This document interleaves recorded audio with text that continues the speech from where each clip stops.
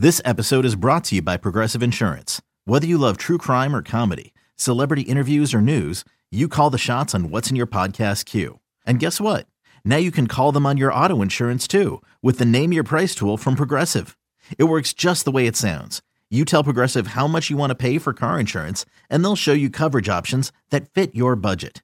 Get your quote today at Progressive.com to join the over 28 million drivers who trust Progressive. Progressive Casualty Insurance Company and Affiliates. Price and coverage match limited by state law.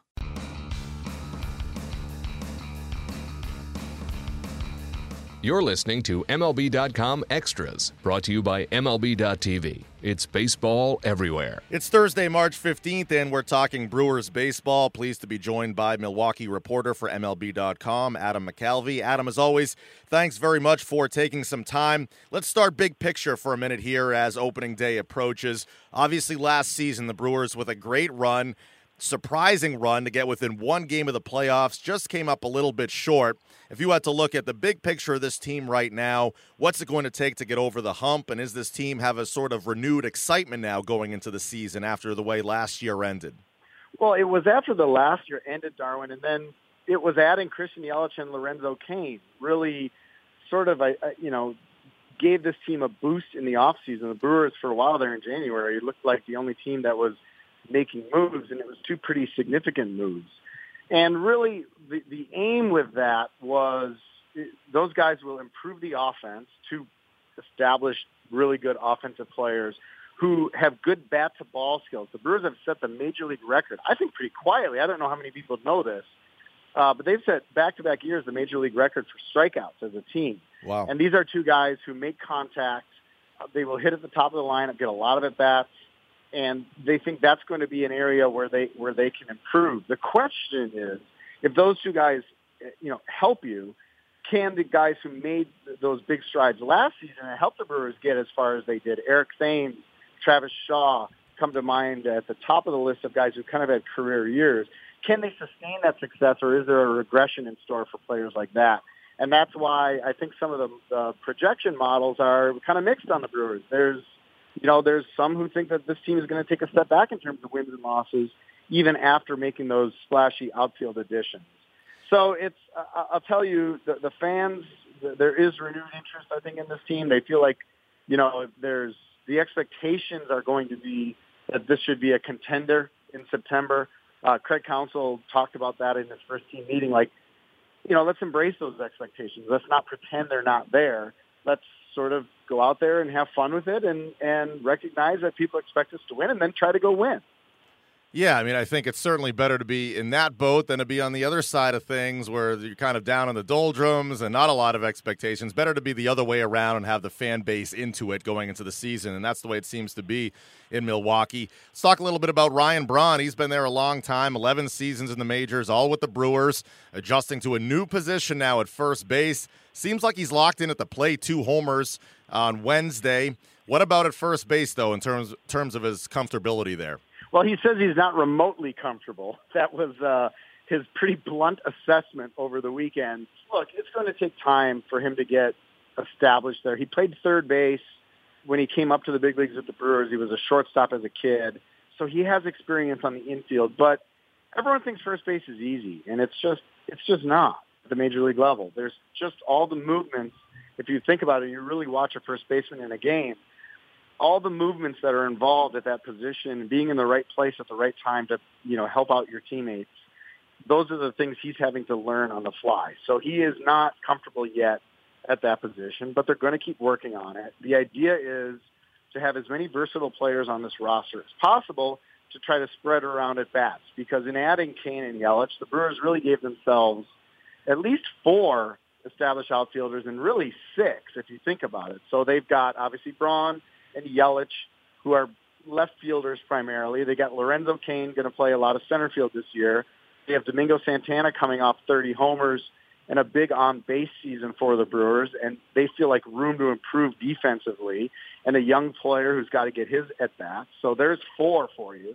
And then they've got Brett Phillips, who is really good defensively, and also was productive at the plate last September when those games really counted. And Keon Broxton, who was a 2020 guy last year. Those 2 players find themselves perhaps ticketed for AAA, which is sort of a tough pill to swallow after the years they had last year. So the idea is with all those mouths to feed, Ryan Braun being able to play first base on occasion is going to help you spread at-bats around. And that's sort of what they're aiming for. They're not going to play him every day at first base. At least that's not the idea.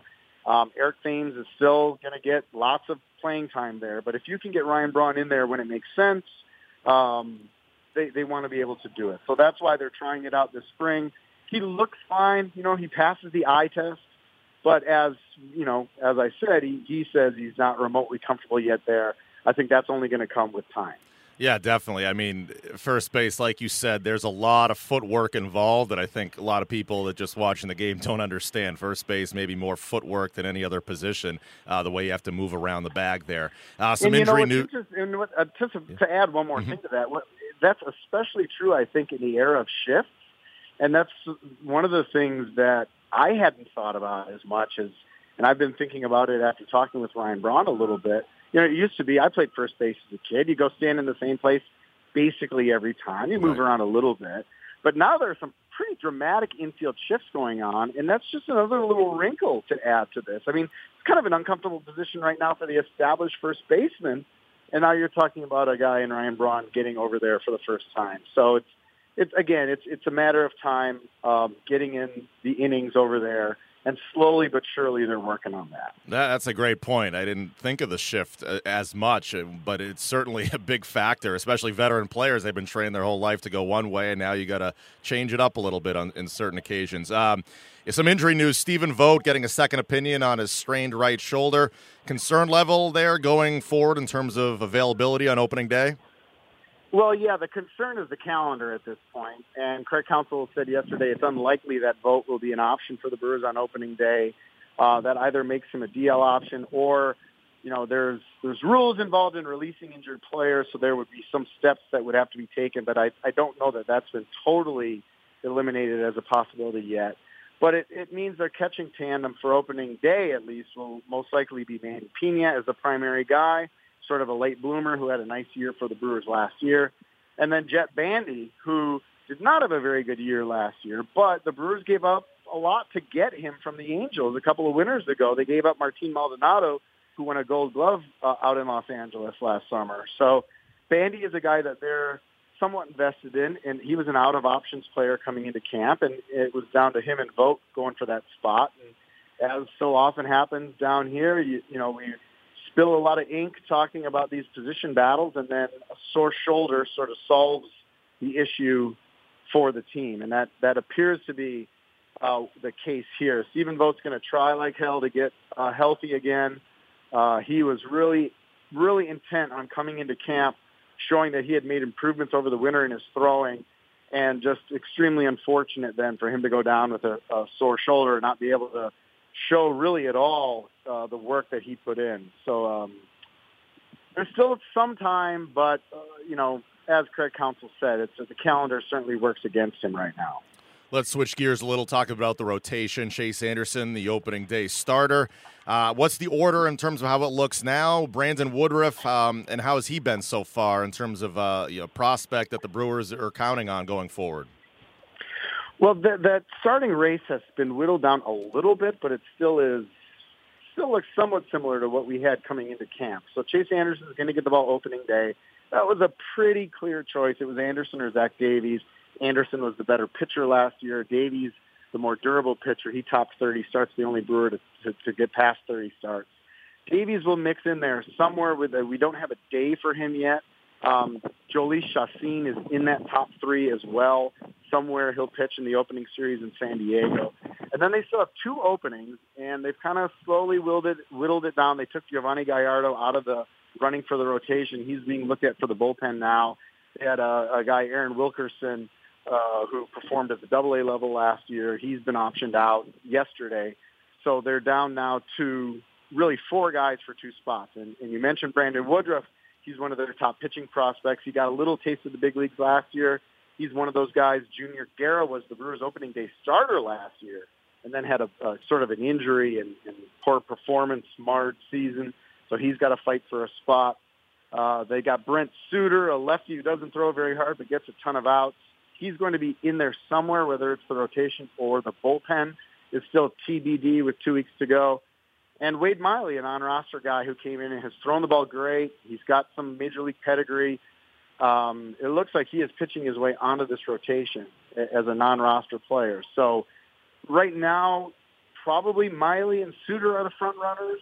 Woodruff and Junior Guerra each have minor league options remaining, and you know how much these teams love depth. It's a buzzword for the modern GM, and if this is the direction they go, they could preserve a lot of depth, keep these guys. Maybe Gallardo ends up in the bullpen, and they could keep a lot of starting options in the organization to begin the season, because you know they're going to need more than 5 guys before it's all said and done. Absolutely. And certainly, yeah, the guys with the minor league option where they can be sent down and then called back up, that adds another layer too. So maybe the veterans stay on the staff, a guy like Wade Miley, and then the younger guys go down for now, but ready for the call up anytime. I'll end with this one for you, Adam. Prospect Corey Ray.